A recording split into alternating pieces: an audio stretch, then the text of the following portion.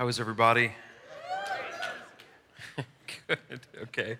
Everyone's still asleep. It's cool, it's cool. Hey, if you've been with us for any length of time, we've been covering the Gospel of John. I think I've been saying 6 months, but I think it's been even longer than that. It was last fall, like September or October, we started this book of the Bible. So we've been in it for quite a while, and we're going to be wrapping it up today. So what's kind of neat, if you're new to the church, at least I think it's neat, that we do here, is we go through whole books of the Bible. So if you come for any length of time, here's what we're going to do. The next book of the Bible we're going to do is we're going to do the book of Ruth, which I've never taught before. It's going to be fun, right? I'm going to do about a month of Ruth. We're going to do a little series that we typically do in the summer, a different kind of series. And you're going to get to hear Corey Drake teach up here pretty soon, which is going to be fun. And going to do a series, and then in the fall, we're going to go into the book of Acts.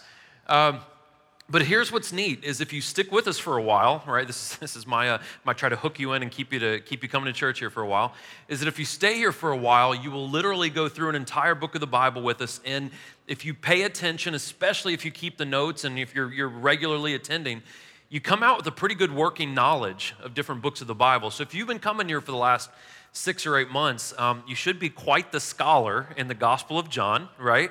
And if you ever need the notes, or if you ever need to go back and look at what we've taught, you can go back and find all that online, or we'll send you the notes, or whatever you need to help us, or to help you. But last week, we didn't miss a beat, right? Even though it was Resurrection Weekend, we continued on, and it happened that the Gospel of John fell perfectly, and we were in chapter 20, and so we talked about after Jesus was crucified, he was resurrected from the grave, he brought himself back to life. And in the Gospel of Luke, that also tells this story, we talked about this question that these angels asked Mary Magdalene. Mary was the first one to see that Jesus Christ had been resurrected, right? And these angels ask her a question. They say, "Why do you keep looking for life among the dead?"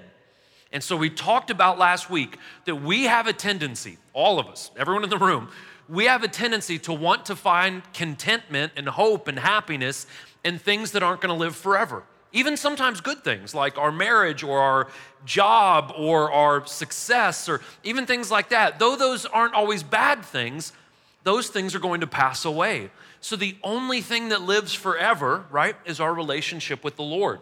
And so we need to make sure we find contentment in life in Jesus, not in things that are going to eventually pass away, okay? This week we're going to talk about this. As we wrap up the Gospel of John, you would have heard every single word of the Gospel of John if you've been coming every Sunday or every weekend for the past 6 or 7 months. As we wrap this up, we're going to talk about this. We're going to wrap up that Jesus is the God of the past, he is the God of right now, the present, and he is also the God of eternity, of the future. We're going to kind of wrap up the gospel in a nice, neat package, hopefully, by the end of the lesson today, okay? Let me tell you a funny story there real quick. I told it at the 5 and then I forgot at the 7, but it's worth telling, but I want to make sure I remember it. So there's because we're talking about the past at the end of the sermon yesterday at the 5. There's a young lady, she's my age, so I consider her young. There's a young lady that started coming to this church a couple of years ago. And apparently I knew her in college, and I don't remember that, which points to how bad I was in my college years. But she started coming to church here a couple of years ago when we were on the other side. And she was sitting in the back of the room with a friend that she was coming with, for the first time. And I walked by her, right? And the friend had been coming to church here for a while. But I walked by this young lady, and she leans over to her friend, and she goes, "I knew that dude in college. It's really good that he's coming to church. If anyone needs Jesus, it's that guy." And so I walked by, and I wish I could have seen her face when I got up on the stage and opened up my Bible, right, to teach. But she told me this story later on, but it's just interesting how good God is to us, right? That we can get past that, I won't tell you who that was, Rachel Nadeau. But anyways, let's get into the lesson, right? Let's pray. Father, Lord, we love you. God, we thank you so much, Lord, for everything you've done for us. Lord, on a serious note, God, you deliver us of our pasts, and we are so grateful for that. Lord, we love you. We thank you and we praise you, God. I pray that you open up our eyes today. Open up our ears, Lord. Help us to be vulnerable. Help us to be genuine. Help us to be honest with ourselves and, of course, with you. Father, we pray for every single church in our community. God, we want to thank you for a packed house last week, and we want to thank you, Lord, that you packed out churches all over the city last week, God. And we pray, Lord, that we continue to grow and that more people know who you are, God. Lord, we pray that you keep your hand on us today. God, we thank you, we love you, we lift you up. In Jesus' name, amen. Okay, you guys should have got a notes handout when you walked in. It has virtually everything I'm going to say in there. I'm going to read a little bit of chapter 21, and we'll go back and we'll break it down to the best of my abilities. Okay, so here's where we are in the story. Jesus is resurrected. He came back, and he has revealed himself 2 times at this point to his disciples. He showed up, their doors were locked. He said, hey, peace to you, I've resurrected. They didn't believe it at first, but then they saw him. They saw the hands, the side, where the piercings were, where he was killed. They believed it was Jesus. The second time he shows up, he targets a guy named Thomas and says, here, I think you needed to see this, because he was doubting Thomas, right? And so now the disciples have seen him resurrected. They've seen him twice now, okay? Now here's where we pick up. After this, Jesus revealed himself again to his disciples by the Sea of Tiberias. He revealed himself in this way. Simon Peter, Thomas, called twin, Nathanael from Cana of Galilee, Zebedee's sons, and 2 others of the disciples were together. I'm going fishing, Simon Peter said to them. We're coming with you, they told him, and they went out and got into the boat, but that night they caught nothing. When daybreak came, Jesus stood on the shore. However, the disciples didn't know it was Jesus. Men, Jesus called to them, you don't have any fish, do you? No, they answered. Cast the net on the right side of the boat, he told them, and you'll find some. So they did, and they were unable to haul it in because of the large number of fish. Okay, so here's what's going on. 7 of the 11 disciples wanted to go out and just hang out. This isn't like a huge monumental event. This isn't anything deeply theological. They just wanted to go out and fish. There was a bunch of guys that enjoyed fishing. In fact, most of these guys were professional fishermen, kind of in their past lives before they knew Jesus. Peter goes, hey, I got a boat. I'm going to go out and fish. I'm a little stressed. You guys want to come with? And they were like, yeah, let's go fishing, right? So at this point, Peter has kind of emerged as the leader, kind of the unspoken leader. Jesus intended for him to lead the disciples when he was gone, but he's kind of stepping up into that role. He's more than likely the oldest. He owns this boat, right? And he takes them out, and he's kind of becoming that big brother to the rest of the disciples. So John mentions this story of a very unsuccessful fishing trip, right? He tells this futile fishing trip for a couple of reasons. One, the futile fishing trip is going to set up something miraculous that Jesus does. The other reason why John includes the fishing trip is the fishing trip is a good example of what Jesus was trying to teach them the whole time that he was with them. That he's not going to keep them fishers of fish, right? He's going to make them into fishers of men. He says to the disciples, you guys know how to go out and catch fish. I'm going to teach you how to go out and capture hearts, right? Capture souls, capture the lives of these people for me. And so what we see, fishing was a pretty mundane thing to most of these guys. They'd been doing it a lot. And I think the reason why John mentions something as small as an unsuccessful fishing trip is because we often see miraculous things happen in the mundane. You guys know what I'm talking about? You ever just been driving down the road and you look over and the clouds part a little bit and the sun shines down and it becomes real again? Do you guys know what I'm talking about, or am I the only weirdo like that? It's in the little things in life. When you're working on the yard and you look over and you see your daughter playing, right? Or dancing around and you're like, okay, life is worth living, right? This is miraculous. This is something wonderful. And maybe sometimes I think things like this are mentioned in the Bible to help us remember to not look over the small things, to not forget the simple things in life, like fishing with your buddies, right? The small things. Okay, so like I said earlier, they had already seen Jesus twice. They'd seen the Lord 2 times. And even though they had seen him twice, as he was on the beach when they were fishing, they didn't recognize him. Now, this isn't anything mystical. This isn't anything supernatural. Here's the thing. They were about 100 yards away from the shore. We know that because it says it here in a second. They're about a football field away from the shore. It was dark, and there was probably a mist on the water. So they could see a guy on the shore but you couldn't really make out many features, right? So there wasn't anything supernatural. We shouldn't look too much into that. But the man on the shore looks at the professional fishermen and he says, hey, you guys haven't caught anything, have you? And they're like, well, no. And Jesus knew that they hadn't caught anything. We see this a lot in the Gospels. Jesus asks us questions a lot that he already knows the answer to. But we see it right here. He knew that they hadn't caught anything. So to the guys on the boat, some random dude who's walking on the beach is going to give professional fishermen some advice on how to fish. So they take it, all right, because they haven't caught anything. And the chances are that they had tried to catch fish all over the place, both sides of the boat, hundreds of times probably, but to no avail. But he says, throw it on the right-hand side. What the heck? Let's throw it out one more time. So they throw it out on the right-hand side, and they catch somewhere in the neighborhood of 300 pounds of fish. How do you know that, Corey? Because I'm a big dork, and I study things like this. So if you go back and research the kinds of nets that fishermen would have used in this time, they could roughly pull in about 300 pounds of fish without breaking. And we see here in a second, this net was kind of at its limit. Okay, so here's what we see.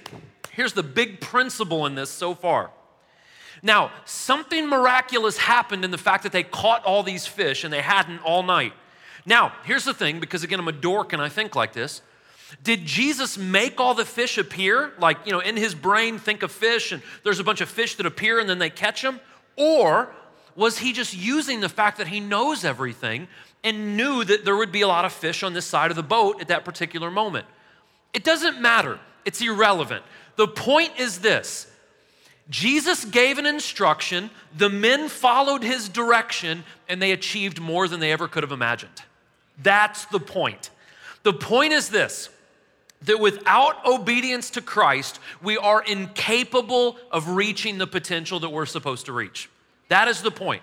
God will shock you and I with how much he can do with us if we will simply be obedient. All right, next part. Therefore, the disciple, the one Jesus loved, let me pause there. If I wrote a book of the Bible, I would also refer to myself as the one Jesus loved. Just saying. John, right? Therefore, the disciple, the one Jesus loved, said to Peter, "It is the Lord." When Simon Peter heard that it was the Lord, he tied his outer garment around him, for he was stripped, and he plunged into the sea. But since they were not far away from land, about 100 yards, the other disciples came in the boat, dragging the net full of fish. When they got on land, they saw a charcoal fire here and fish line on it and bread. "Bring some of the fish you've caught," Jesus told them. So Simon Peter got up, hauled the net ashore full of large fish, 153 of them. Even though there were so many, the net was not torn. "Come and have breakfast," Jesus told them. None of the disciples dared ask him, "Who are you?" because they knew it was the Lord. Jesus came, took the bread and gave it to them, and he did the same with the fish. This was the third time that Jesus appeared to his disciples after he was raised from the dead. So after they haul in this huge 300-pound net of fish, John's probably like, "Who is this guy on the shore?" Takes a closer look, and he says, "Peter, it's Jesus." And so the two men responded just like you would expect them to respond if you've been with us for the Gospel of John. John just kind of speaks it, right? It's Jesus. Peter wraps something around him, jumps into the water without even thinking about it, and he's going to swim to shore to see Jesus, right? 100 yards. That's a long way to swim for this guy, right? But he hops in and he swims 100 yards. So some people think Peter was naked because it says he was stripped. Now, in this culture, they didn't just go around fishing naked.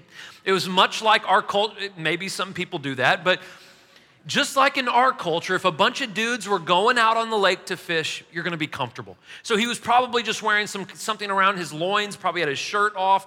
He was comfortable because he's out there just fishing with his buddies, but more than likely he was not fishing nude, right? So why did he tie something around himself before he got into the water?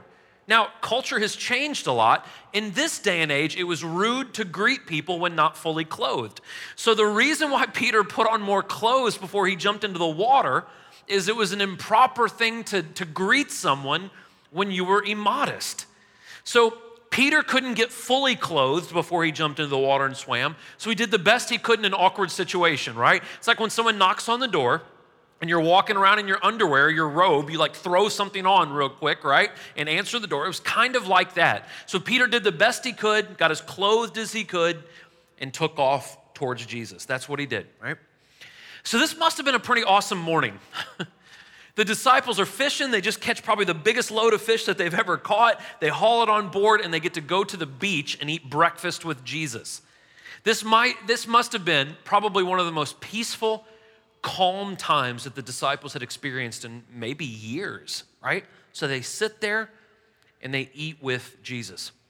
Now we see that eating together in groups is a very Christian thing. I know that sounds silly, but there's a reason why Christians love to go to coffee shops and meet with people and have people over for dinner and go out to eat and maybe buy other people's dinner. It's a big deal because God is communal. We see that with Jesus. Jesus loved eating with his friends. The Last Supper, it's breakfast on the beach that he made, right? Look at that. They get there and he's already made breakfast for them, made a little fire. He's got some fish, got some bread, gives it to them. It's a big deal.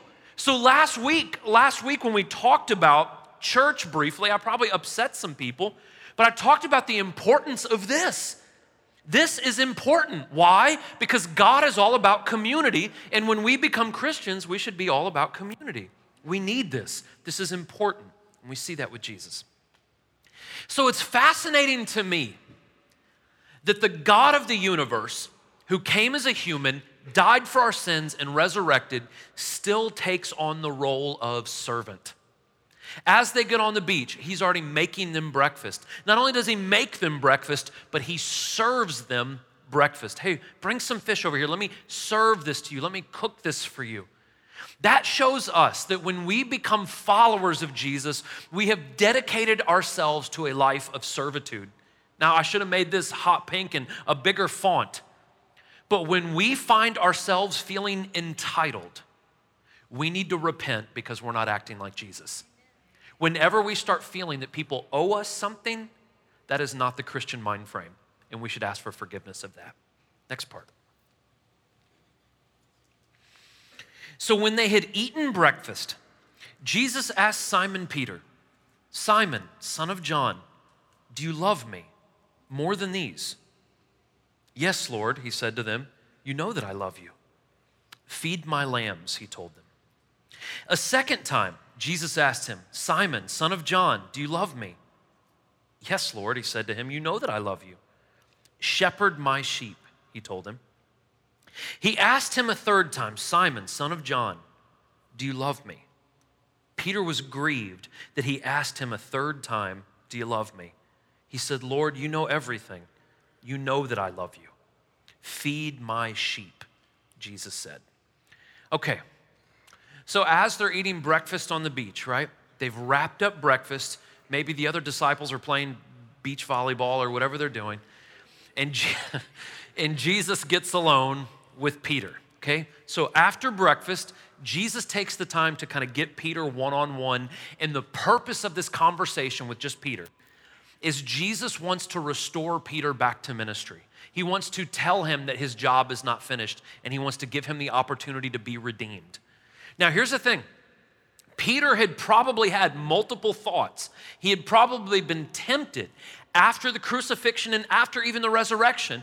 Peter probably was tempted to go back to his old way of life. He was a successful business owner. It would have been easier. It would have been more lucrative. It would have been a lot safer. I mean, look what happened to Jesus, right? It would have been a lot safer and easier to just go back to the way he used to be.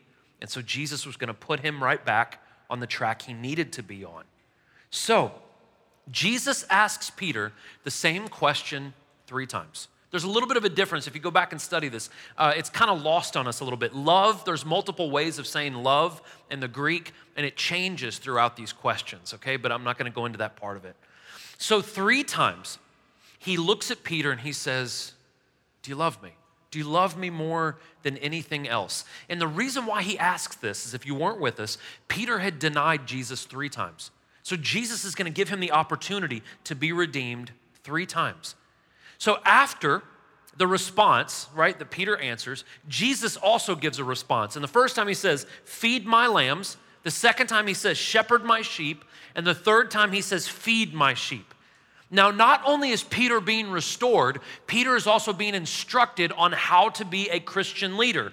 What Jesus is showing him in his responses is he is showing him the Great Commission. Now, if you've never heard of the Great Commission, it's in Matthew 28, 19, and 20. Maybe one of the most important scriptures in the entire Bible. It says, go therefore to all the world, baptizing them in the name of the Father and the Son and the Holy Spirit, teaching them to observe everything I've told you and making disciples of them. That's what Jesus told his followers to do. So, Peter was instructed by Jesus, if you look at Jesus' responses, to lead people from being lambs, spiritual babies, into dedicated followers of Jesus, sheep, right, grown up, and then to groom them even more, to feed them so they can then go out and be servants. So it wasn't just restoring Peter. Jesus was saying, I want you to go out and bring people up from spiritual babies into what you are, so they can go out and they can spread the gospel as well. And so what we see is this. All of you in this room who feel like you're called to be a leader in any form or fashion, true leadership is being a servant. And Jesus keeps referring to Peter as Simon. Go back and look at your Bible. He doesn't call him Peter, he keeps calling him Simon. The reason why is this. Simon had his name changed to Peter by Jesus because the word Simon means grass-like, something that blows around in the wind, something that's not very strong or sturdy. Jesus changed his name to Peter to show what he could be if he would follow him, a rock, something that things could be built upon. That's what he changed his name to. So when he kept calling him Simon, he was referring back to Peter's humble beginnings. He was essentially saying to Peter, don't forget where you came from. As you become the head of the church, as you became one of the most influential leaders of the Christian movement, do not forget your humble beginnings. Though you're the leader, it doesn't mean that you're superior to those you are leading. What Jesus wants out of us, if you're a leader in this room or feel called to that, is he wants humility and he wants you to work your butt off. That's what he wants out of true leaders, humility and hard work. That's what he wants. So the third time that Jesus looks at Peter and asks him this question, by the third time Jesus asked Peter if he loved him, it registered. And it says that he was grieved because it hit. The reason he's asking me 3 times is because I denied him 3 times. So the third time, Peter says, Lord, you know everything. You know that I love you. Here's what Jesus does. Jesus' goal is not to make us feel bad. His goal is not to shame us. How do we know that? Because it says earlier in the Gospel of John, he didn't come to condemn us. He came to save us from condemnation. And the only way to save us from shame and to save us from guilt and to save us from condemnation is we must ask for repentance of our sins. And so what Jesus wants to do is get us to a place to where we acknowledge that we are wrong and we acknowledge that we need him. And if we reach that place, we can be restored. We can be put back together. We can be the rock that God wants us all to be. Okay, next part. This is where it gets heavy. He says, I assure you, when you were young, you would tie your belt and walk wherever you wanted. But when you grow old, you will stretch out your hands and someone else will tie you and carry you where you don't want to go. He said this to signify what kind of death Peter would glorify God. After saying this, he told him, follow me. So Peter turned around and saw the disciple Jesus loved following them. That disciple was the one that leaned back against Jesus at the supper and asked, Lord, who is going to betray you? That's John, right? When Peter saw him, he said to Jesus, Lord, what about him? If I want him to remain until I come, Jesus answered, what is that to you? As for you, follow me. So this report spread to the brothers that this disciple would not die. Yet Jesus didn't tell him he wouldn't die, but if I want to remain until I come, what is it to you? Now, this is an interesting part. Look at this. After they get done talking, sitting down, Jesus says, Peter, walk with me. So they start walking down the beach. And after Jesus restores Peter, right, gives him the opportunity to kind of be redeemed, he looks at him and he tells him about his future. Now, Peter was brash. He was very vocal, right? He was a business owner and a very successful one. He was independent. And Jesus said that's going to go away. Eventually, you're going to become a prisoner. You're going to become dependent not only on him, but you're going to become dependent on the benevolence of others so you can eat and have a place to stay. And then Jesus even says you're eventually going to be killed. And you're going to be violently killed. Look at what Jesus does. Jesus looks at Peter and says, you're about to go through some serious crap. You're about to be violently and brutally murdered for my sake. Follow me. Can you imagine the guts it took for Peter to say, okay, right? Only God can look at us and say, I'm about to put you through the ringer, but trust me, follow me. And Peter does. So he goes into the details of what kind of death Peter was going to die. I don't know if you guys know this or not. Peter was crucified as well in Rome. I think it was under Caesar Nero, if I'm not mistaken, who also killed the Apostle Paul. But Peter died at a fairly young age. He was in his late 50s, early 60s, crucified upside down. The reason why he was crucified upside down is Peter didn't see it fit to be crucified exactly the way Jesus was. So they killed him upside down. And so Jesus told him that this was going to happen. He said, when you were young, you could do whatever you wanted to do, but now that you follow me, people are going to take you to places you don't want to go. They're going to do things to you that you don't want them to do to you. And that was to signify what kind of death he was going to die. So as they're walking, look at this. As they're walking, Peter realizes that John is kind of tagging along, right? And so Peter does what a lot of us do, still do. Peter goes, well, what about him? I'm going to die this kind of death. What about John? And what he's doing right there is he's showing his humanity, right? He's being selfish and he's being jealous. And we've all done this. When things happen to us or things happen at work or at school, or if God asks us to do something else, we tend to say, well, what about them, right? Why me? Why do I have to go through this and they get off the hook? Here's the thing about being a Christian, though. When we are filled with God's Spirit, we're to become selfless, not selfish. That's the difference. We're not like the world that says, well, what about them? Look at all they have. Why don't I have that? Again, that is not the mind frame of the Christian. Why? Because covetousness, envy, and jealousy are sins. How do we know that? Because it's one of the 10 commandments. One of the 10 commandments is that we should not look at what other people have and want what they have and be jealous of that. And we live in a culture. We live in a culture that says, how dare they be successful? They should have to sell their belongings and give it to me. That's the culture we live in. How dare I shouldn't have to pay for my own college. You should have to pay for that.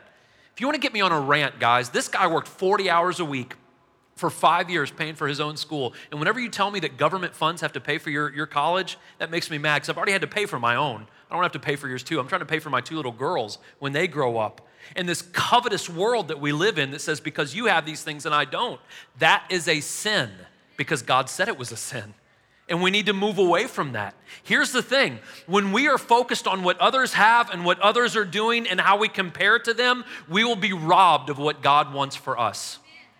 We need to be focused on us. How do we know this? Because Jesus says to Peter, what I do with John is none of your business. As for you, follow me. I'm talking to you. I'm not talking to John right now. So this is how division begins. This is how the fracture in the concrete starts. Because of our envy, because of our jealousy, look at what happened. A rumor started about John that John was never going to die. That's what happened. That's what John wrote. There was a rumor around Christianity. Well, Jesus loved John so much that he's not even going to die. And John said, that's not what Jesus said. Jesus said that if I want him to live forever, he will, but it's none of your concern. John died. He died in his 90s, and he was boiled alive and thrown onto an island before he died. John didn't get off scot-free. But what we see is this. The Bible is crystal clear. 1 Corinthians 6, I think it's verse 9, says that gossipers are in the same category as haters of God. Gossipers, slanderers, people who talk bad about others, that is a sin.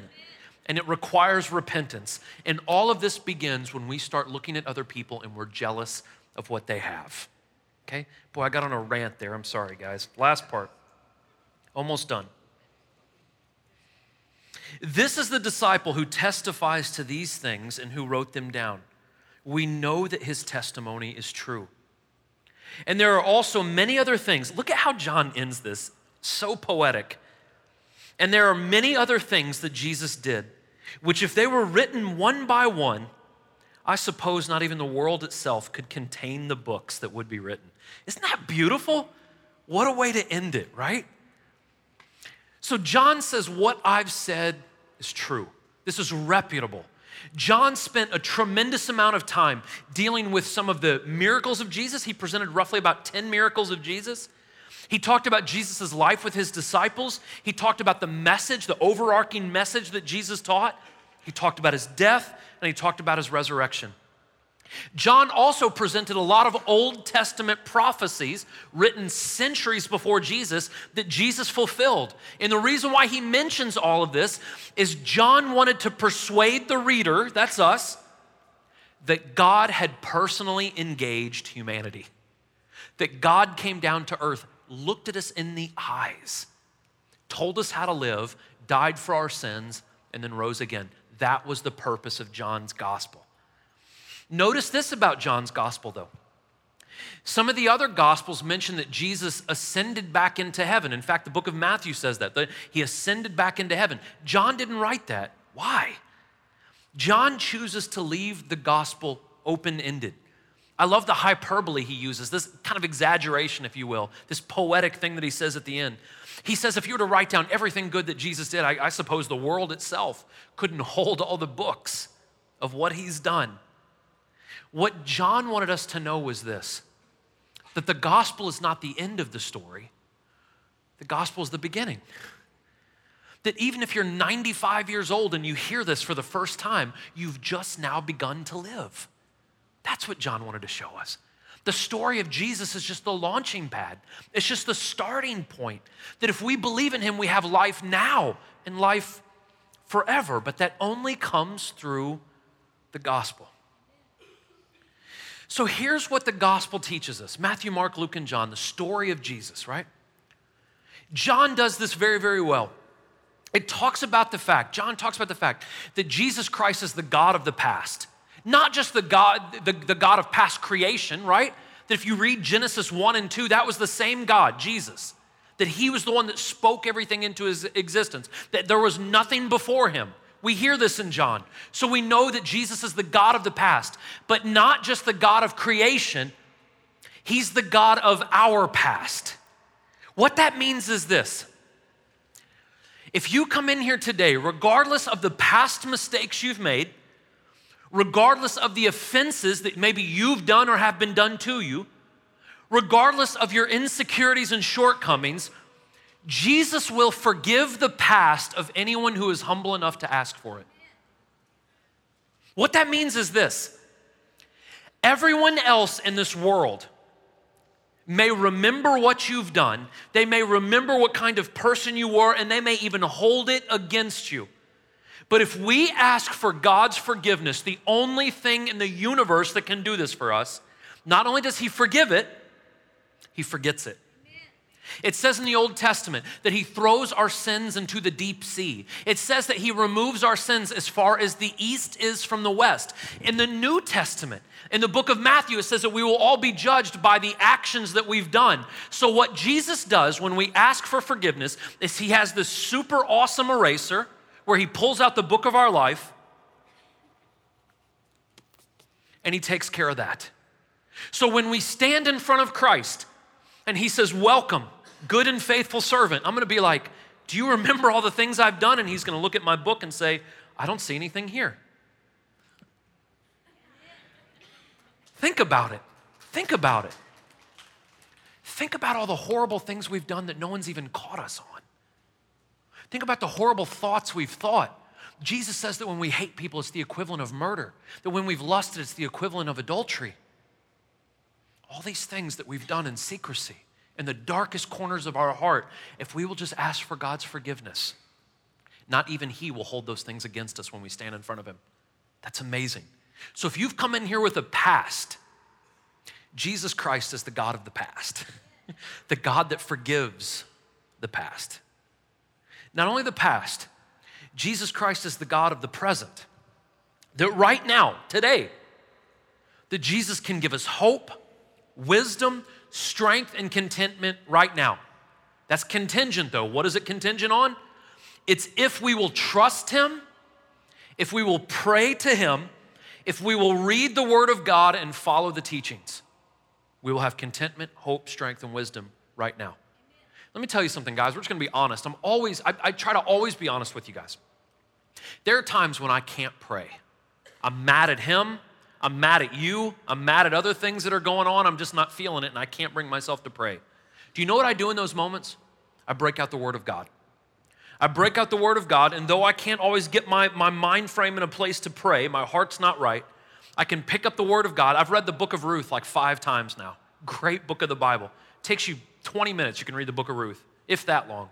Went back and I was just reading this story about this woman who was so faithful and how the lineage of Christ came from this woman eventually. And I'm reading about this, right? And so I go back, and even when I'm not feeling it here and here, I can pick up the word of God, and the word of God brings me into that place.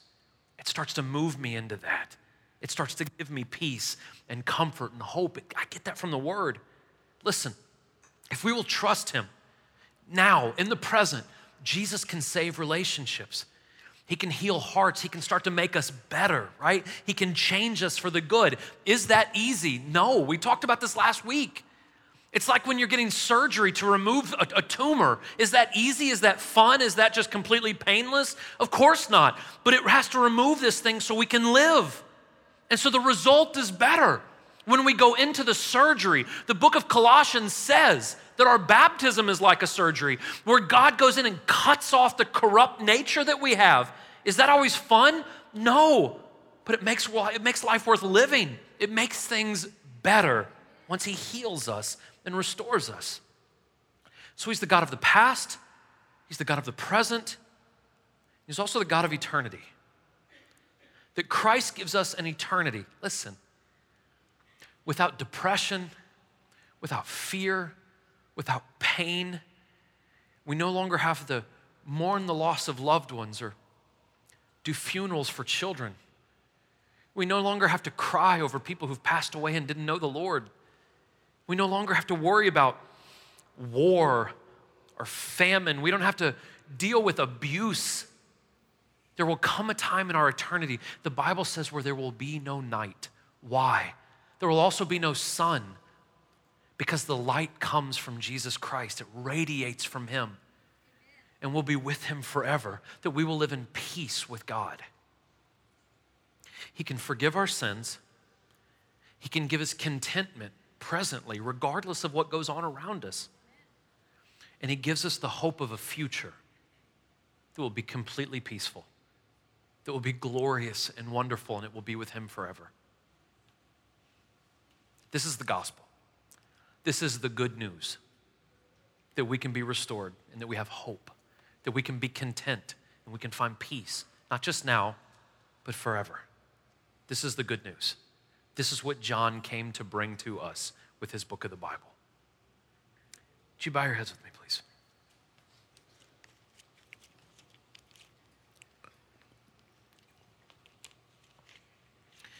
Listen, here's where we are. As your heads are bowed and your eyes are closed. If you are in here and maybe you're not a believer, maybe you're new to this, maybe you're on the fence about this, wherever you may be. If there are things in your past that are bothering you, and if you're just looking for the truth, if you're looking for an answer, I just want to encourage you. Even if you're not 100% sure if the God is up there, right? I just want to encourage you to keep looking. I want to encourage you, if you're in here and you do believe that Jesus exists, and there are sins in your life or mistakes you've made or things that you're still struggling with, I encourage you to just give those things over to him. God, forgive me of this. Give me the strength and the wisdom to not do these things anymore. God, give me the strength to take the steps to where I don't keep falling back into this hole. If we will truly repent, God will forgive us of that. And even if the rest of the world holds it against you, he won't.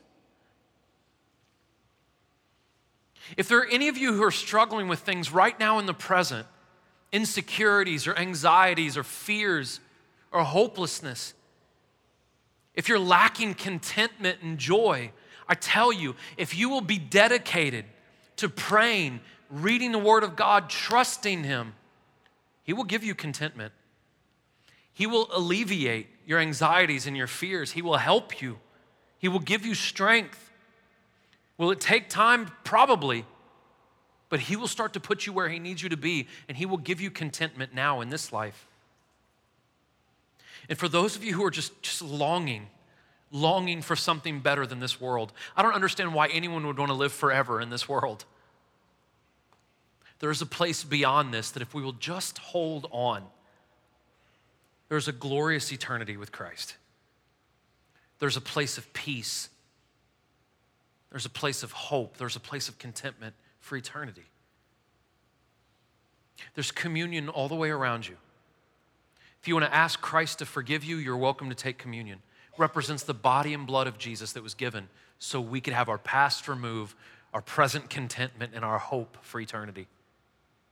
There's people up here on the right and left if you need prayer for anything, men and women. Anything you need prayer for, just come up and have them pray for you. They'd love to pray with you. But please, don't be so foolish as to leave this room without being square with God. You can be square with God with a simple prayer. Lord, we love you. We thank you, God. We praise you, Lord. We give you, Father, all of our trust. We give you all of our hope. God, we put it all at your feet, Jesus, our past, our present, and our future. Lord, we thank you for everything you've done. We thank you for your grace and your mercy, Lord. Be with us, God, for the rest of this week. And keep your hands on my brothers and sisters, Lord. It's in your name that we pray. In Jesus' name, amen.